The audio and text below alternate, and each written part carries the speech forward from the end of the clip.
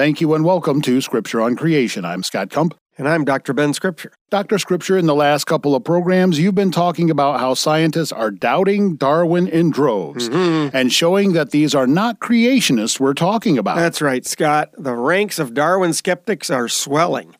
Or to be more precise, the number of scientists who are no longer confident in neo-Darwinism as an explanation for how evolution happens is expanding. I would say dramatically. And something I find fascinating about what you've shared is a large portion of these skeptics are not advocates of intelligent design. In other words, they are still holding to the idea that there must be a purely materialistic explanation for the origin and diversification of life. Well, that's correct. In fact, we'll see today that those who are abandoning Darwinism, in many cases, are stressing that they absolutely believe in evolution and are not suggesting any supernatural or intelligent influence in the evolutionary process. Basically, making sure no one would misunderstand that they think God might be involved. Perish the thought. But even though some questioning of Darwinism is apparently now being tolerated within the evolutionary community, calling upon some form of supernatural intervention is not. Certainly not the Creator presented in the Bible.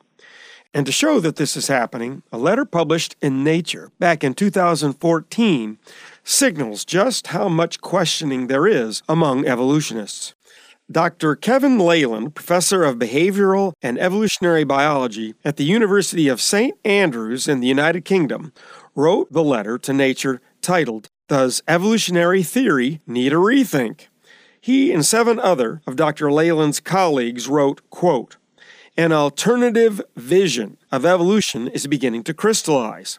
The number of biologists calling for change in how evolution is conceptualized is growing rapidly.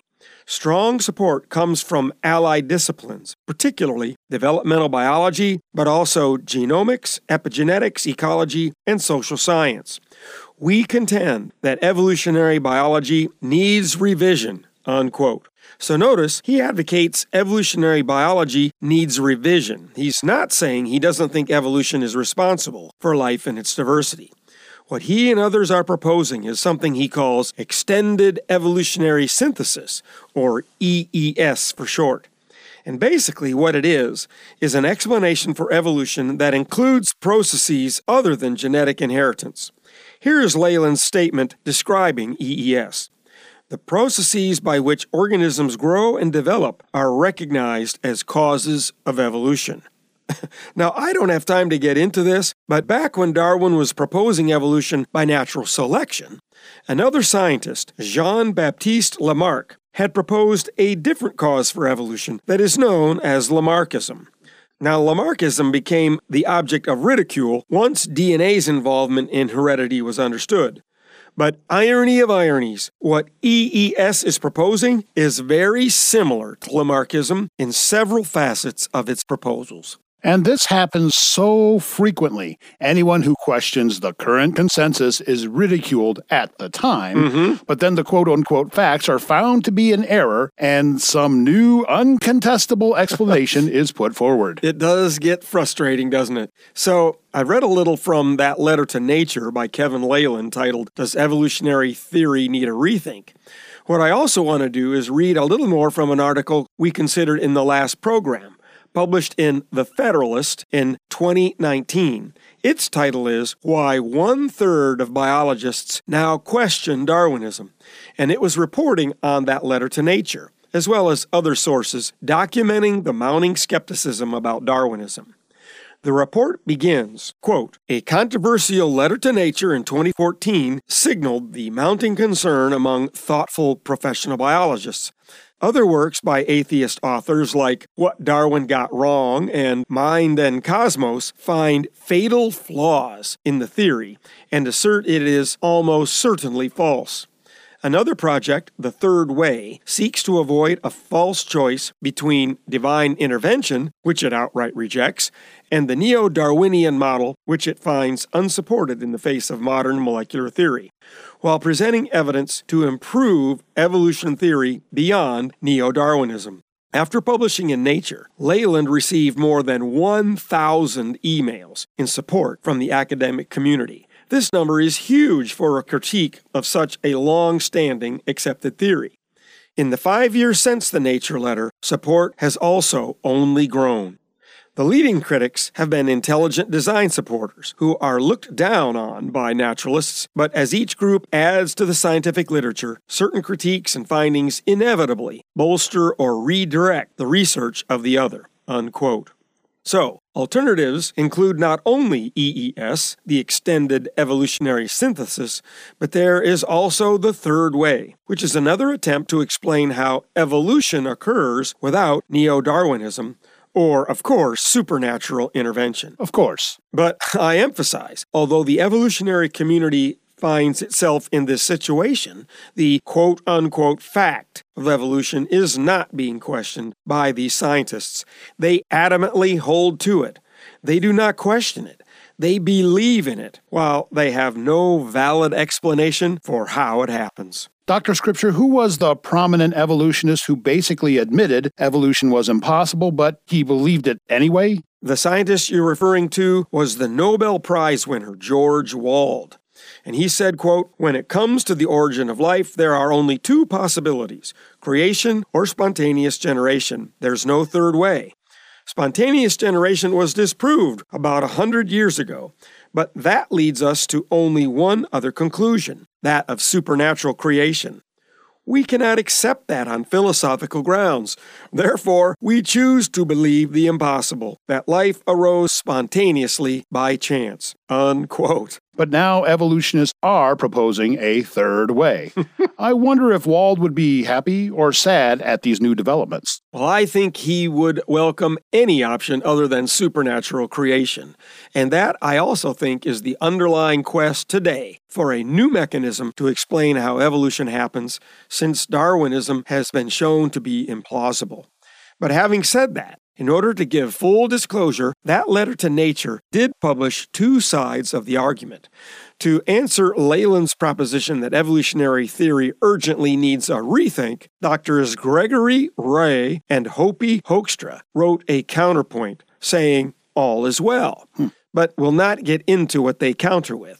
The fact that this letter and a response to it was published in Nature in 2014, and that skepticism has only been growing, demonstrates the state of the theory of evolution today. And Dr. Scripture, one of the points you've also been emphasizing in this whole discussion is, even though this kind of questioning of Darwinism is prevalent in the scientific community, the public hears almost nothing about it. Indeed, which is why I'm spending as much time on this subject as I have. I hope students in particular will realize that what they're being fed in their classes and from the media is, one, very outdated, and two, very slanted towards the status quo evolutionary worldview and its associated dogma. And in particular, I'm concerned for the Christian students who are attending Christian colleges and universities all over the country, who are having their understanding of Scripture and ultimately their faith in God's Word undermined by false evolutionary teaching in the name of irrefutable science. And unfortunately, it's common for schools identified as Christian schools to teach various forms of evolution in, might we say, creation clothing? Unfortunately is putting it delicately, Scott. Now, I'm going to share some more information that I do not enjoy doing at all. However, just as my intention in discussing the prevalence of doubt about Darwinism within the evolutionary community is to educate people, especially students, that Darwinism should not be accepted, no matter what you hear or are taught in most schools, my intention in sharing this information is to warn parents and prospective students of Christian colleges about the consequences of compromising God's Word in any fashion, but in particular, given our focus in what Scripture says about creation. It is not my intention to pick on any given school. However, since the material I'm going to discuss was published by the school itself, I believe I am publicizing only what the school has already made public. Wheaton is a highly respected Christian college, one of the highest profile colleges in the USA. This is their own description on their website. Wheaton College is an explicitly Christian, academically rigorous, fully residential liberal arts college located in Wheaton, Illinois. So I'm going to read excerpts from an article titled Evolving Thoughts on Origins, written on April 22, 2017 in Wheaton's publication, The Wheaton Record. It was reporting information from a study done by the school that looked into the theories of origins class and the differing views of students at Wheaton. So, you need to understand the terminology. The description recent representatives means that Adam and Eve were a pair of humans chosen by God out of a larger group, some 6,000 to 10,000 years ago, to be image bearers with a special relationship with God. According to the data collected, the category of recent representative is fairly popular at the start of the class, with 20 to 25% of the class populations espousing that view.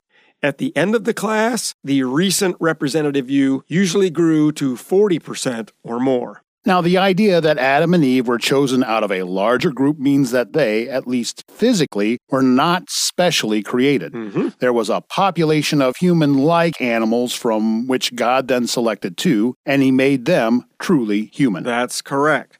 Now, perhaps the most significant change happens with the students who enter the class saying that they believe in what is traditionally known as a young earth creationist view, which says that Adam and Eve are recent ancestors of all modern humans specially created by God 6,000 to 10,000 years ago. According to survey data, somewhere between 25 and 30% of the students entering the class believe in a young earth creationist view.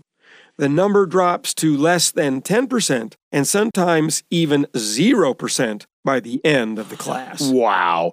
It doesn't take a detective to figure out how creation is being presented in that class. Yes, and finally, there's also the ancient representative view, which says that Adam and Eve were a pair of early Homo sapiens chosen by God out of a larger group 100,000 or more years ago, and all modern humans are their descendants. General trends showed both the recent and ancient representative points of view increase in popularity over the duration of the class. Wheaton's professor of Old Testament, John Walton, author of The Lost World of Genesis 1 and one of the course's instructors, said, quote, "I think it's important to put information on the table that either might help solve some of the confusion or might offer different options than just that one narrow belief that maybe people grew up with. Those who claim the Bible refutes science often don't fully understand the science," Walton says, unquote. Well, excuse me for being so blunt, but Professor Walton doesn't understand the science. The recent or ancient representative views accept Darwinian evolution as truth and treat it as a superior explanation to the simple understanding of what Genesis chapter 1 records. The thing that is so ironic and frustrating about this is, here you have Christian colleges teaching that evolution is true, while at the same time, the evolutionists are debating among themselves how it can be true, because they don't have an explanation for how it happens. There is no scientific reason to change the meaning of what Genesis records about how the heavens and the earth and all they contain came into being. Believers in God's Word need to understand that. Exodus 31:17 could hardly say it more clearly. For in 6 days the Lord God made heaven and earth. And that's not what I say. That's what Scripture says.